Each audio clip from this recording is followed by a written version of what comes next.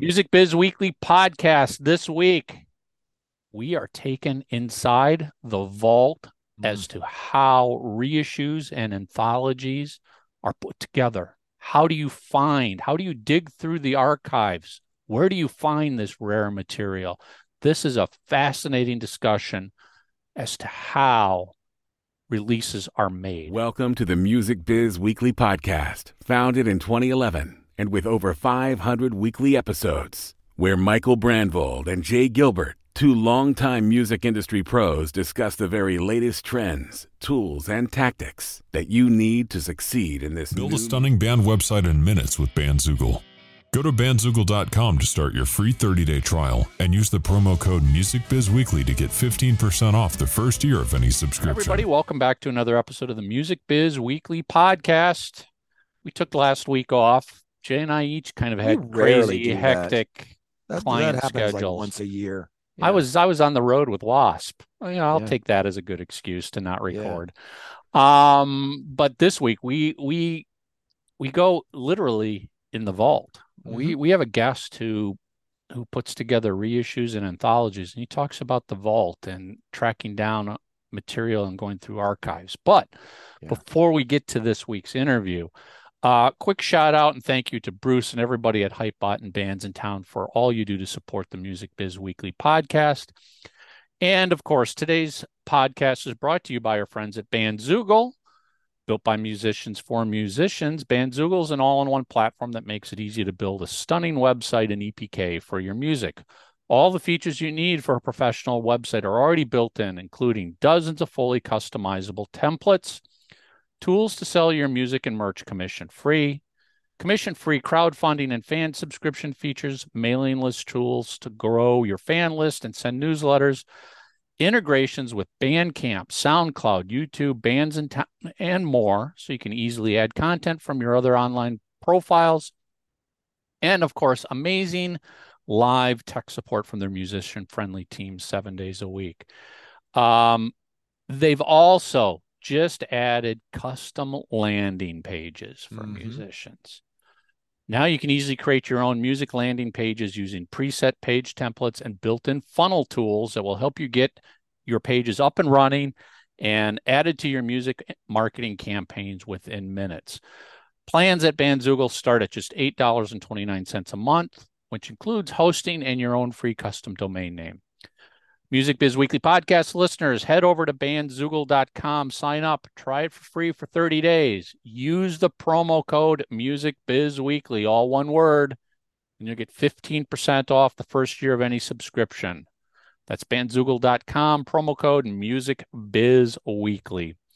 And of course, discmakers.com. We know it's a digital world. There's still an important role for physical media for today's musicians. Digital royalty payments can be so small that selling products like CD, vinyl, and T-shirts online and at gigs has become such an important income generator.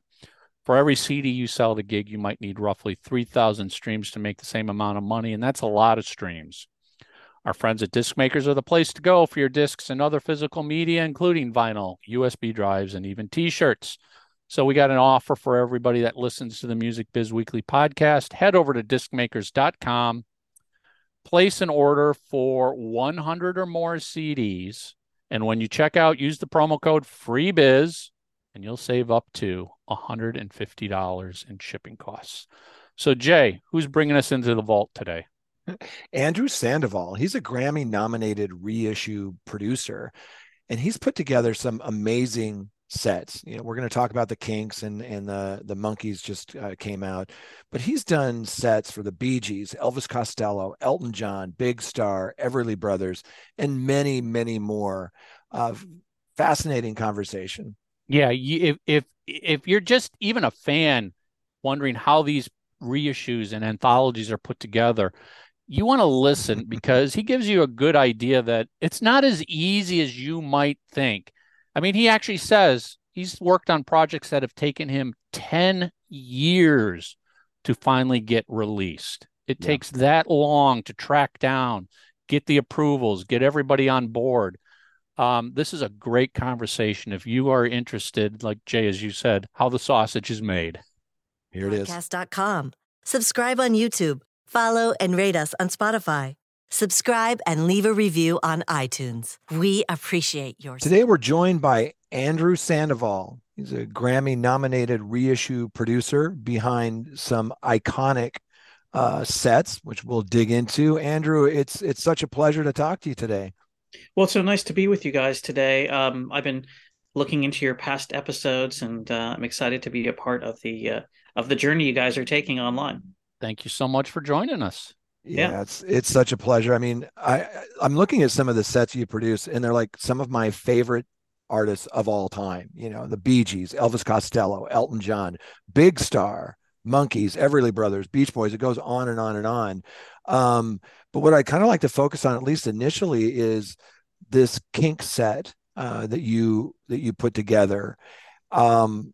First of all, it's stunning, but what really grabs me is you can find music today, whether it's on, YouTube or on DSPs or whatever, but that's not a great experience. What's a great experience is when you get somebody to curate all of this with great images and liner notes, and then it becomes this thing. And I think that's what you've done with the Kinks. So I wanted to ask you, first off, how did you put this thing together? Did you have to like search for the original multi-tracks? Did you have to bake any tapes? Did you have to go through archives to find what's that process like of putting together this beast? What's the process like from the moment you are like officially contracted, go do this? How do you start this whole journey? Well, it usually starts the track list, and that, there's obviously the obvious things that you would have in the track list, which would be the, whatever album it's based off. If it's an anthology, then you're looking at the best cuts off of albums and singles and B-sides and 12 inches and unreleased stuff.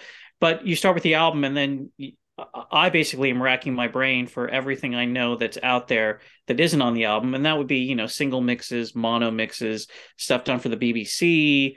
Sure. Acetates. I get a lot of stuff on acetates, which are, like, for people who don't know what those are, in the 50s and 60s and 70s and even up to the 80s, before reel-to-reel tapes were really prevalent, and or even cassettes, before people had them, they would make these lacquers, these acetates. They'd basically do a rough mix and then cut it to a vinyl disc, or sort of an acetate disc rather, with metal. And it was sort of like a temporary, like a Polaroid. Like if you do a photo session, they take a Polaroid, and it's a snapshot of where things are at that moment. And a lot of times, especially in the 1960s, where they have like 4 tracks they're working with, they'll race over a track like, oh, I didn't like that vocal, we'll redo it. So the acetate may have the only recording of that particular thing or that particular mix. And unfortunately, they degrade with each play, but they are out there. So you're searching for some of those. Ray Davies of the Kinks has an enormous archive of stuff, and over the years I've gotten to know about some of the stuff he has, and I'm still learning about a lot of other things, because the Kinks records were sort of made in a very closed environment. They weren't they were a family band and really in their own community. So a lot of the details of how they did their things, it's not like the Beach Boys, where the records were contracted with musicians from the Musicians Union, and they were very public. The Kinks did so much in private, and especially getting into this era that we're getting into now with Muswell Hillbillies and Everybody's in Show-Biz. They're working at a studio called Morgan Studios. Previously, they had been working at Pie Studios, which was the label they were on, and that they'd done from 64 to about 69, worked at Pie. Morgan was an independent studio, and that's where all the multi-tracks are from and all the mixes are from this era. Actually, a lot of the work on this set was done in England by Ray and his engineer Matt at a studio called Conk, which they opened in 1973, just after Everybody's in Showbiz came out. And that's especially when things become even more of an enigma of when and how they did things. But over the years, I visited there and certainly spoken with Ray. And so what I do at the outset is I make a track list, and I present a track list, but oftentimes I don't like to just say, here's a track list of titles and things. I like to present music too. So I put together a mock-up CD of things, or a mock-up digital file, as it were, whatever works for the artist. And then they have some time to think about what it is. With this particular process, there were a few things I presented that were rough mixes that had very low vocals. So we used demixing, which is now a very popular thing, but just to bring up the vocals so that they were more audible. They had some different lyrics and other things. And ultimately, Ray decided that he wanted to do a lot of remixing on his own stuff at Conk with Matt Jagger. And that's what a big chunk of the set is. And then also looking for the original master. I mean, this is a record, or these two records, Muswell Hillbillies and Everybody's in Show-Biz, are ones I've actually had experience with reissuing before. So oftentimes I'm coming into a reissue now, having been in the business about 32 years or more, maybe 33 at this point, where I've done some of these records more than once. And there's always the fans out there like, well, why are you doing it again? You did it once. Wasn't it good that time? Like, why are you making me buy this again? But the reality is, over 33 years, the people who love those records, they're not supposed to buy them every time. Even though people like me, I buy multiple versions of things I love.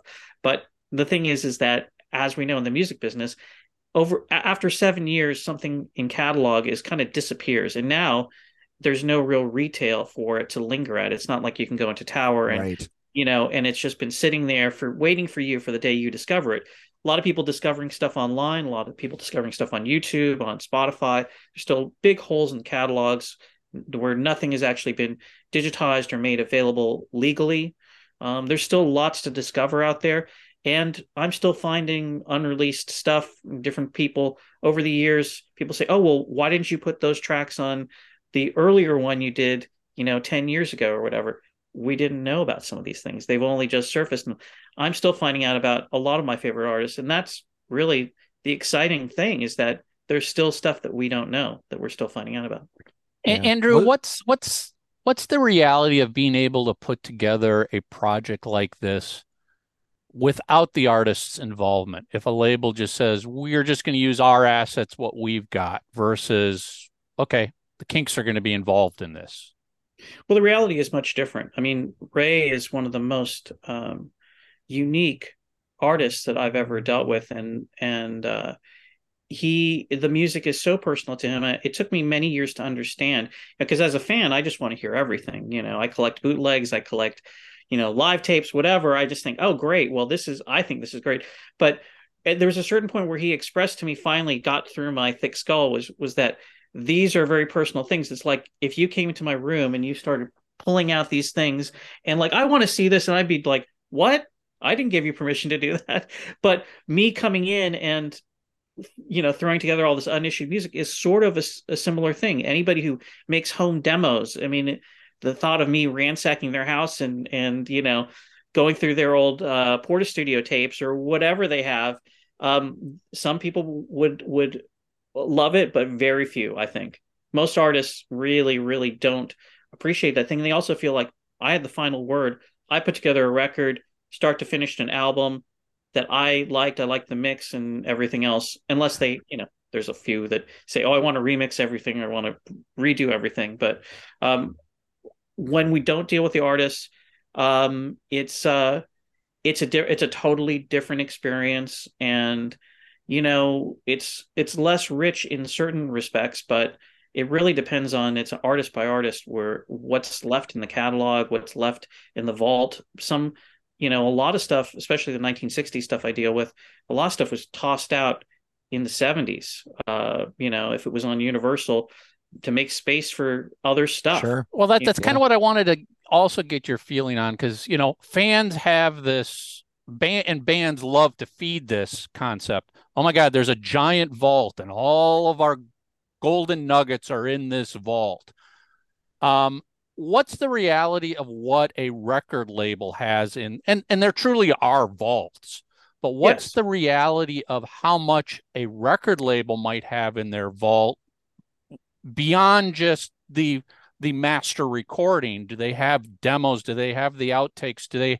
Or is that really where the artist has to come in? That the artist's own personal archives have all of that other real juicy material? Well, I would say, like, for instance, the Warner Brothers vault, it was which I'm very familiar with for Warner Music. I worked for them for a number of years.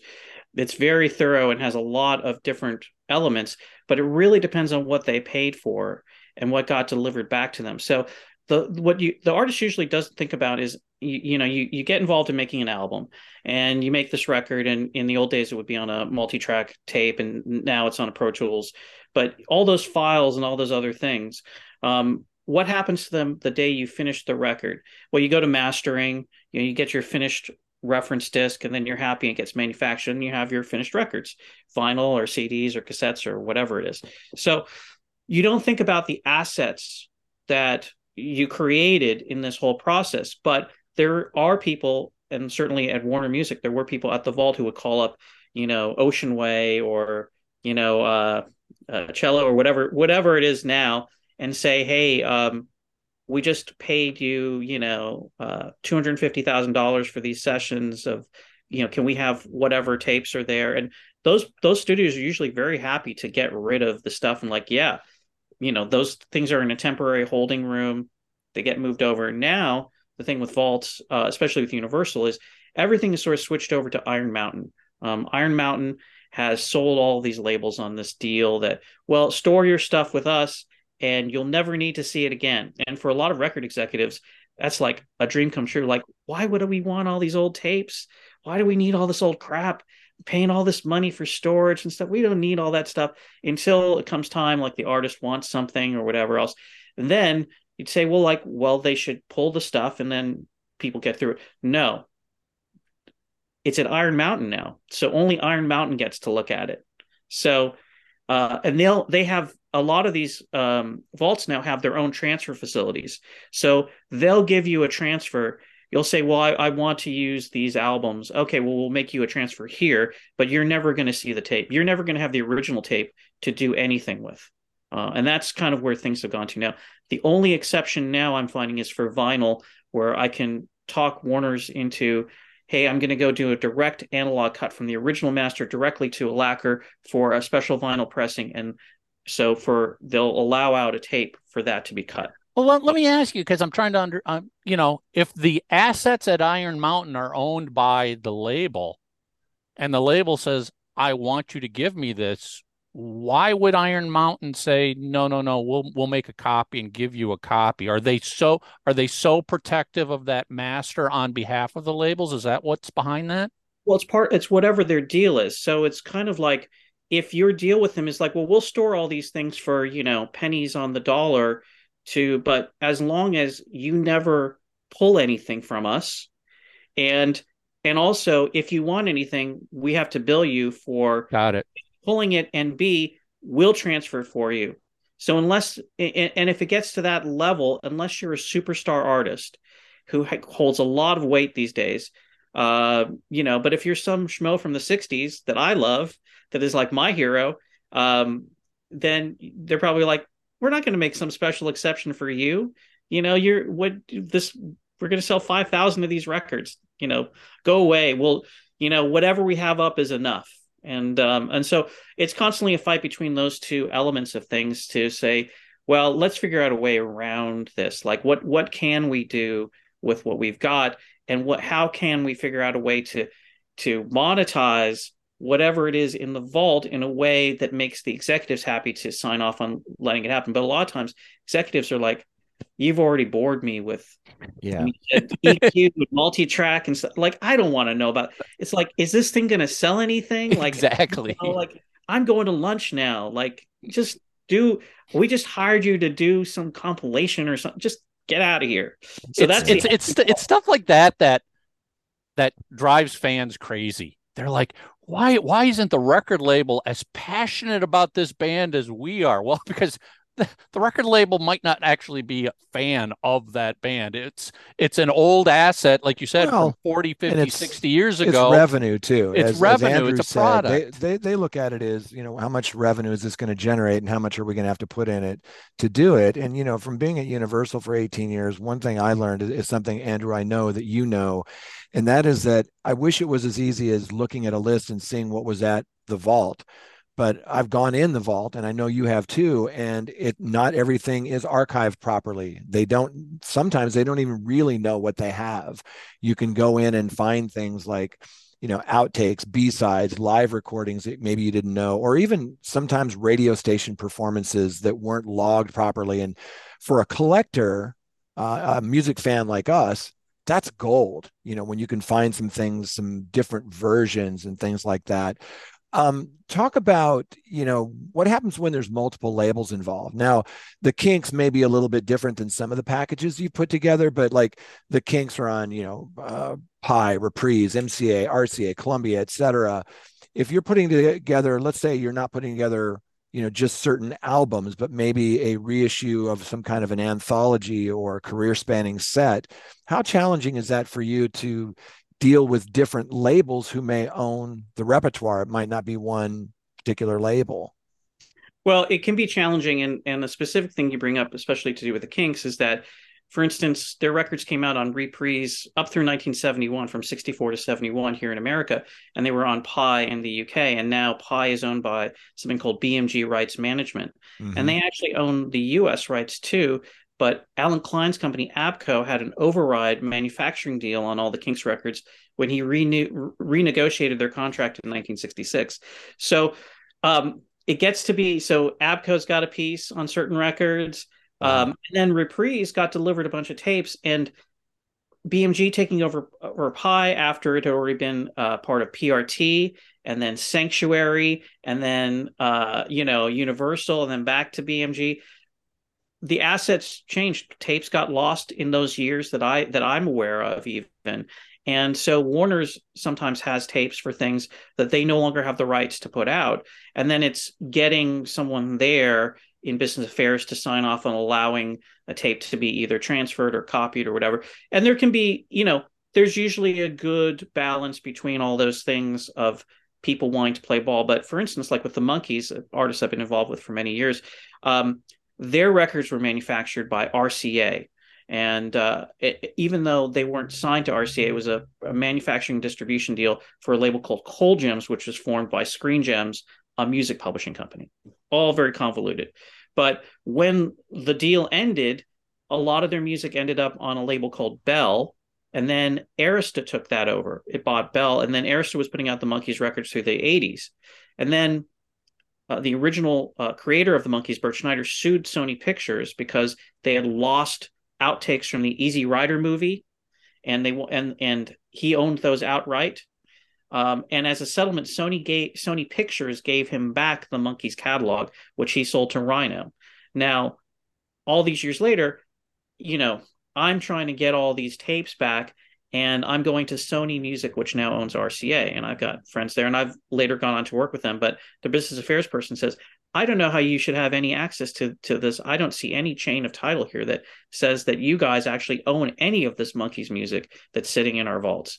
And so that same person sort of blocked me from getting tapes for a number of years. They weren't all the tapes. They were just some missing ones that I needed, some original masters. And ironically, that business affairs person moved over and was working at Rhino Warner's a few years later. And we had a meeting, and I said, well, now you're over here. Can I show you in your own paperwork here how we own that stuff? And we ended up getting it. But sometimes it takes years for people to shift out of jobs. I had a guy who ran a vault for years said, there's no tapes here, there's no tapes here, there's no tapes here. And unfortunately, he passed away from a stroke. And then the person who replaced him, I contacted him. Oh yeah, we have all those tapes here. Well, what's your FedEx number? We'll ship them out. It's a multi-year process, and that's what a lot of fans don't understand. They're like, well, why did you hold this stuff back? Or why couldn't all this happen then? You have to be, some projects I work on for 10 years until a label feels comfortable putting them out, until we get the right tracks and all that stuff. It can be a multi-year, multi-generational process, and you have to have the dedication, and you also have to be aware that you're not going to really make a lot of money. People like say, oh, I'd love to get into reissues and do the kinds of things you're doing. I said, I don't know how you could support yourself doing that. I used to, but not anymore. Now you can just do a playlist on Spotify or license something from a label and put out your own records. I mean, that's how you really can get started now. And when I started, there was still a big infrastructure for stuff, and reissues and CD reissues in particular were a big deal. Andrew, when you're working on a project like you just described that might have multiple labels and multiple entities that have their fingers in the pie, how often does one of those entities just roadblock the entire project and stop it and say, nope, we don't want to be part of this. We don't want to release it. Does that happen often? Not often. I mean, it happens occasionally. But, you know, for the most part now, especially music is so devalued compared to what it was when I started out. Even outtakes for bands and things like that. Almost, people used to trade things and to be, coveted. And now it's like the second somebody gets something, it's just up on YouTube. There's no hierarchy of the value of things. And also I just feel like people don't really even want to pay for music a lot of the times. They're begrudging about it. They don't want to pay for concerts. The concerts too expensive. Merchandise. It's like all the money has sort of been drained out, and they don't understand that artists didn't make so much money, especially with people living longer and artists living longer, which is a wonderful thing. They didn't necessarily make so much money from their hit records that's going to last them a lifetime. They probably have a divorce, you get sick, whatever. Maybe your money lasts you for a few years. Yeah. Those royalties now have gone way down for most artists. They're not seeing anything from streaming or any of that stuff. It's pennies compared to what they used to get. So it's really rough for the consumer who doesn't understand, and it's rough for the artist who is not. Are they going to go online and tell everybody like David Crosby, like, I don't have any money, I'm broke, I can't tour, I can't, streaming is crap because I don't make any money from it. It's like that becomes your life. Then you're like Lenny Bruce, fighting the courts in the public theater. Yeah. How involved are you in the packaging? I love some of these sets that you've put together because, as a photographer, I mean, some of these photographs are absolutely amazing. How involved are you with the photography or just the packaging in general? Well, it depends on the set. With the Kinks, those have mostly been put together in the UK. And I thought that the book for this, Everybody's in Show-Biz, Muswell Hillbillies, this is the sort of fourth one we've done in this series. We had done Lola a couple of years ago, and then before that, Arthur and Village Green Preservation Society in these big boxes. And I think this book is actually the nicest of all the ones. I had very little to do with that. My friend Doug Hinman is a big Kinks collector and gave them a ton of great photography in there. But when something like the Monkees is done, or a lot of these box sets that I work on, I do get involved in the artwork, and I'm really into the aesthetics of everything because I love records and how they look and how they feel, and and the things that you can do when you go the extra mile to get some interesting things. So, for instance, I just finished up a box set for Rhino on the Monkees headquarters, and just we're saw that. digging out stuff for that specifically with unique photos that people hadn't seen, and also tracking down photographers. Photographers have more rights than the songwriters and musicians sometimes now. The labels are more scared that they're going to be sued by photographers than they are of the artists that are on their labels. So photo clearance is a big deal, and I get into that a lot with business affairs over an obscure group that is like on the level of close to Robert Johnson, where maybe there's only 2 photos of some obscure group that only put out 1 single, and they're like, well, what if somebody sues us? Like, your liability is pretty minimal, Pretty low. but it's hard, they don't want any liability. Yeah. So, because there's not enough money coming in to offset it. Now, so Jay and I are big Kiss fans, and we kind of hang in that Kiss world. And the Universal's done a couple Kiss box sets, and I know that they reach out to fans in those cases. Like, not all fans, but they know there's 1 or 2 uber collector fans that have every article, every pass, every photo, even might own live recordings that even the band doesn't have, to supplement the box set, to fill up around the music. Because like you said, music has been devalued so much that, these box sets are filled with glossy books and reprints of tour books and reprints of posters. How often do you bring a fan in to help you track down stuff?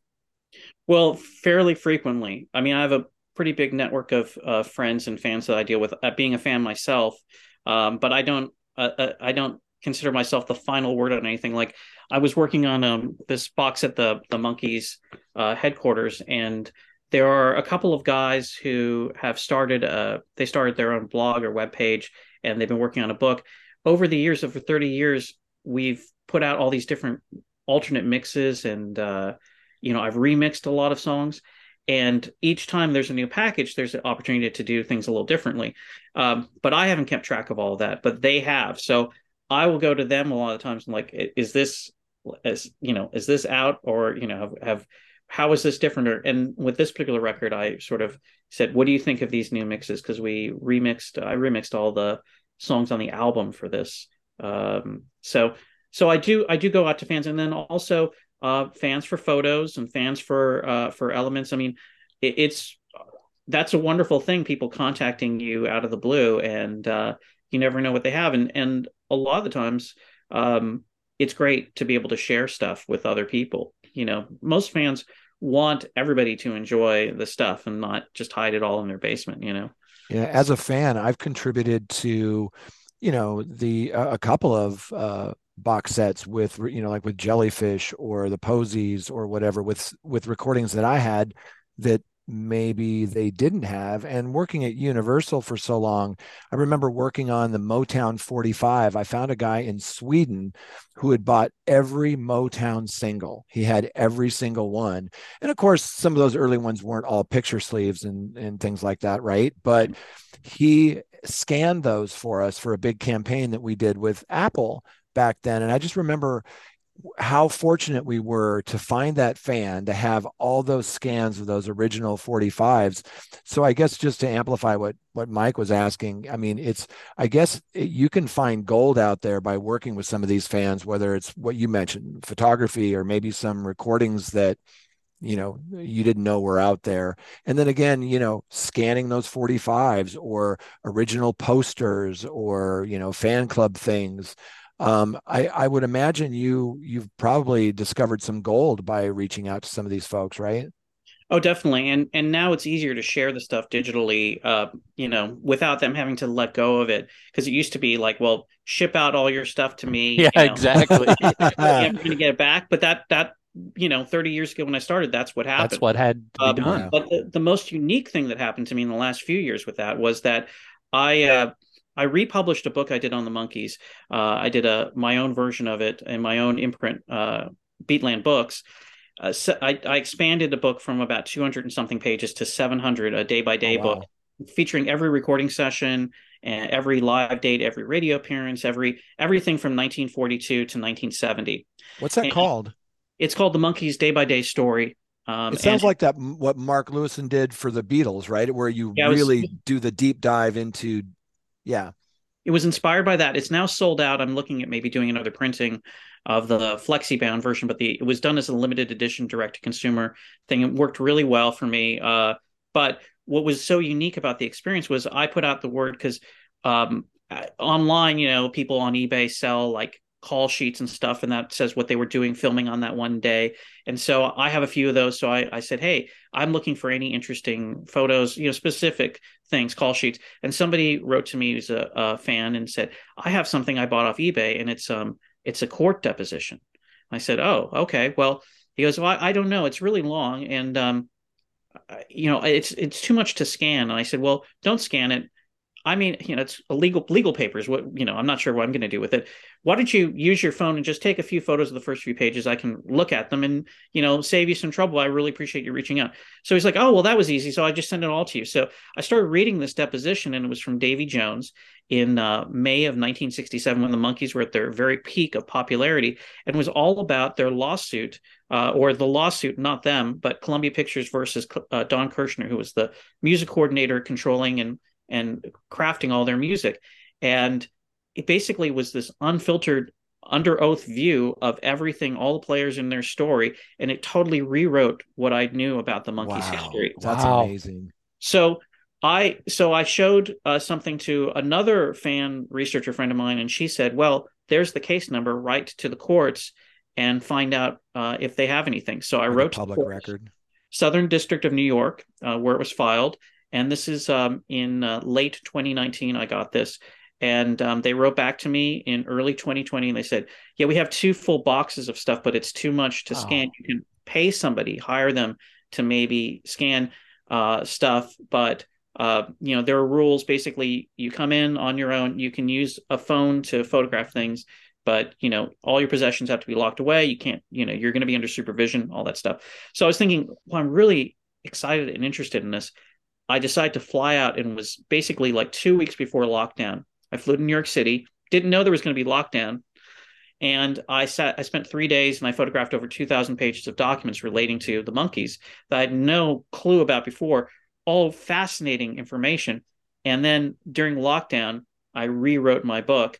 And instead of just revising it, I completely rewrote it because it changed everything. So Wow. and that came just from being contacted by one fan. That's what I find amazing about even today. I mean, so many people think we know everything about every artist. We know every recording. We know all their history.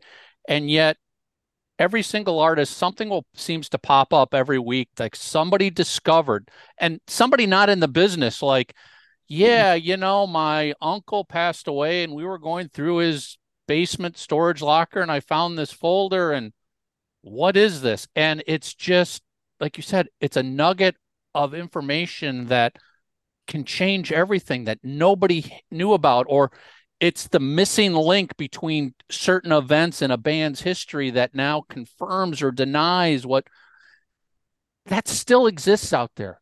Stuff is still coming out from storage lockers, basements, garage sales, you name it. People are finding this stuff. And I find that really exciting. Like, we don't know. It's always going to be new.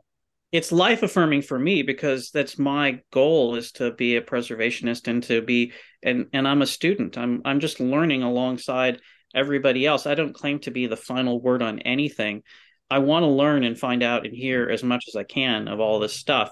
And it's still occurring every day. Every day my life is immersed in music, and I'm grateful that I can still do it. And I'm grateful that stuff like that it gives me, it's like you want to wake up the next day, because like, what weird Beatles thing is going to show up? Some photo of them from the Cavern Club that we've never. Yep. What's going to be what's in your inbox tomorrow morning? It's like Christmas. It's like, oh, I don't know what it's going to be in the inbox, but there could be that email that just changes everything for this artist.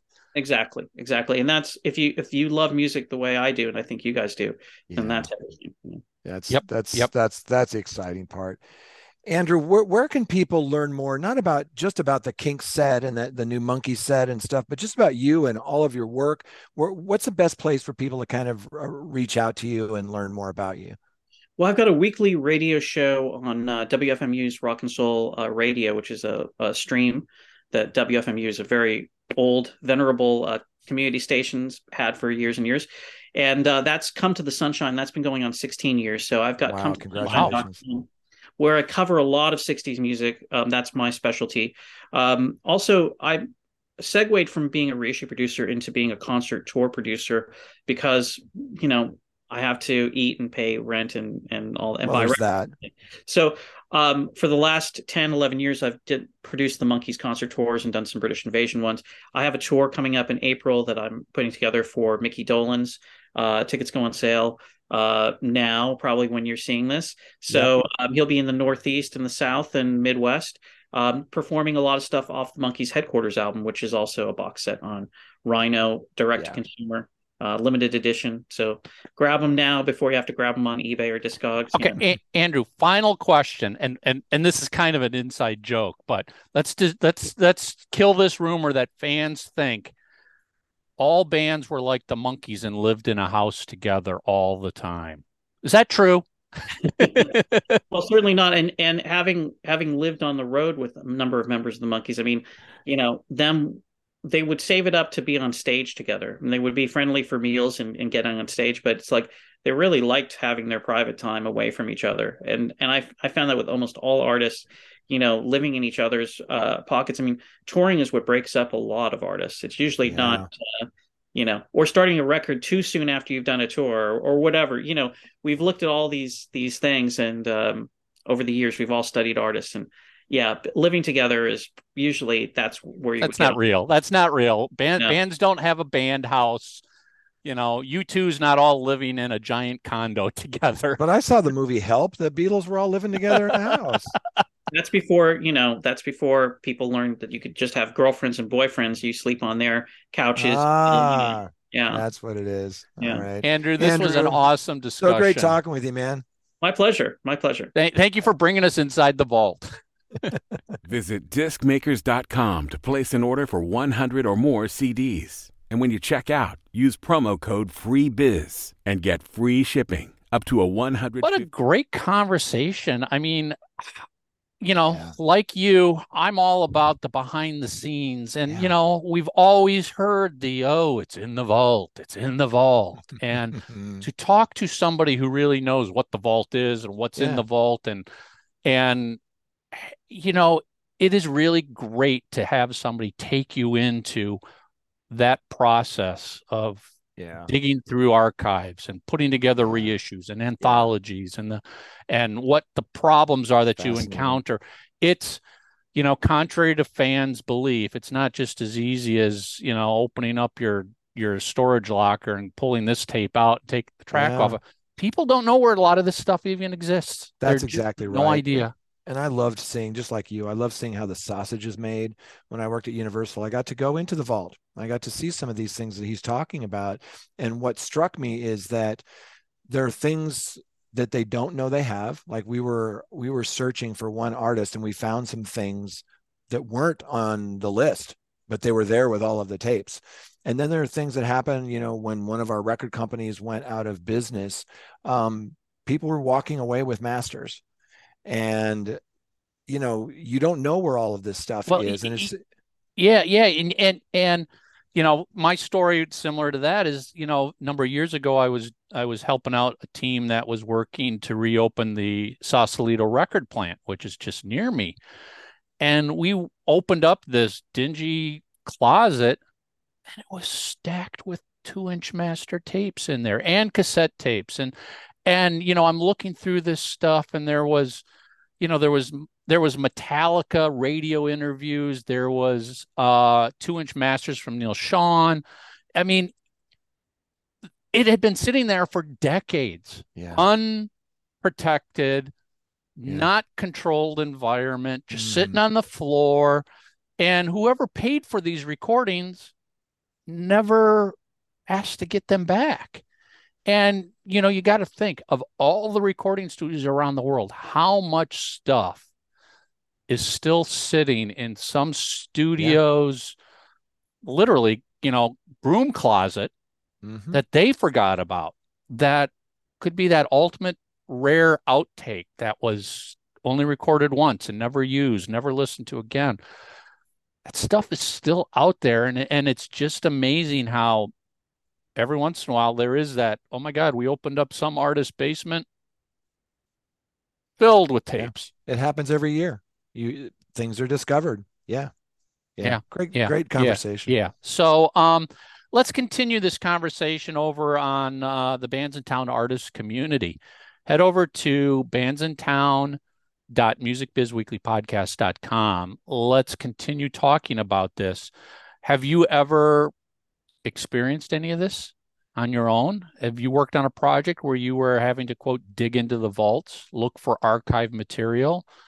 Do you have any interesting stories that you've dealt with finding material? I mean, it's like finding that golden nugget. It's just, you just like, how is this sitting here and nobody knew about it? It could be worth hundreds, if not millions of dollars. All right, just a quick shout out and thank you to Bruce and everybody at Hypebot and Bands in Town for all your support. And of course, to our sponsors, bandzoogle.com and discmakers.com. Thank you so much. Jay, that's it. We will be back next week. And industry professionals listen to the Music Biz Weekly podcast. If you have a product or service and would like to reach this audience, get in touch with Michael or Jay to discuss sponsorship opportunities. For Music Biz Weekly, provided by LarryDavisVoice.com and by JessicaMarsVoice.com. That's Mars with a Z.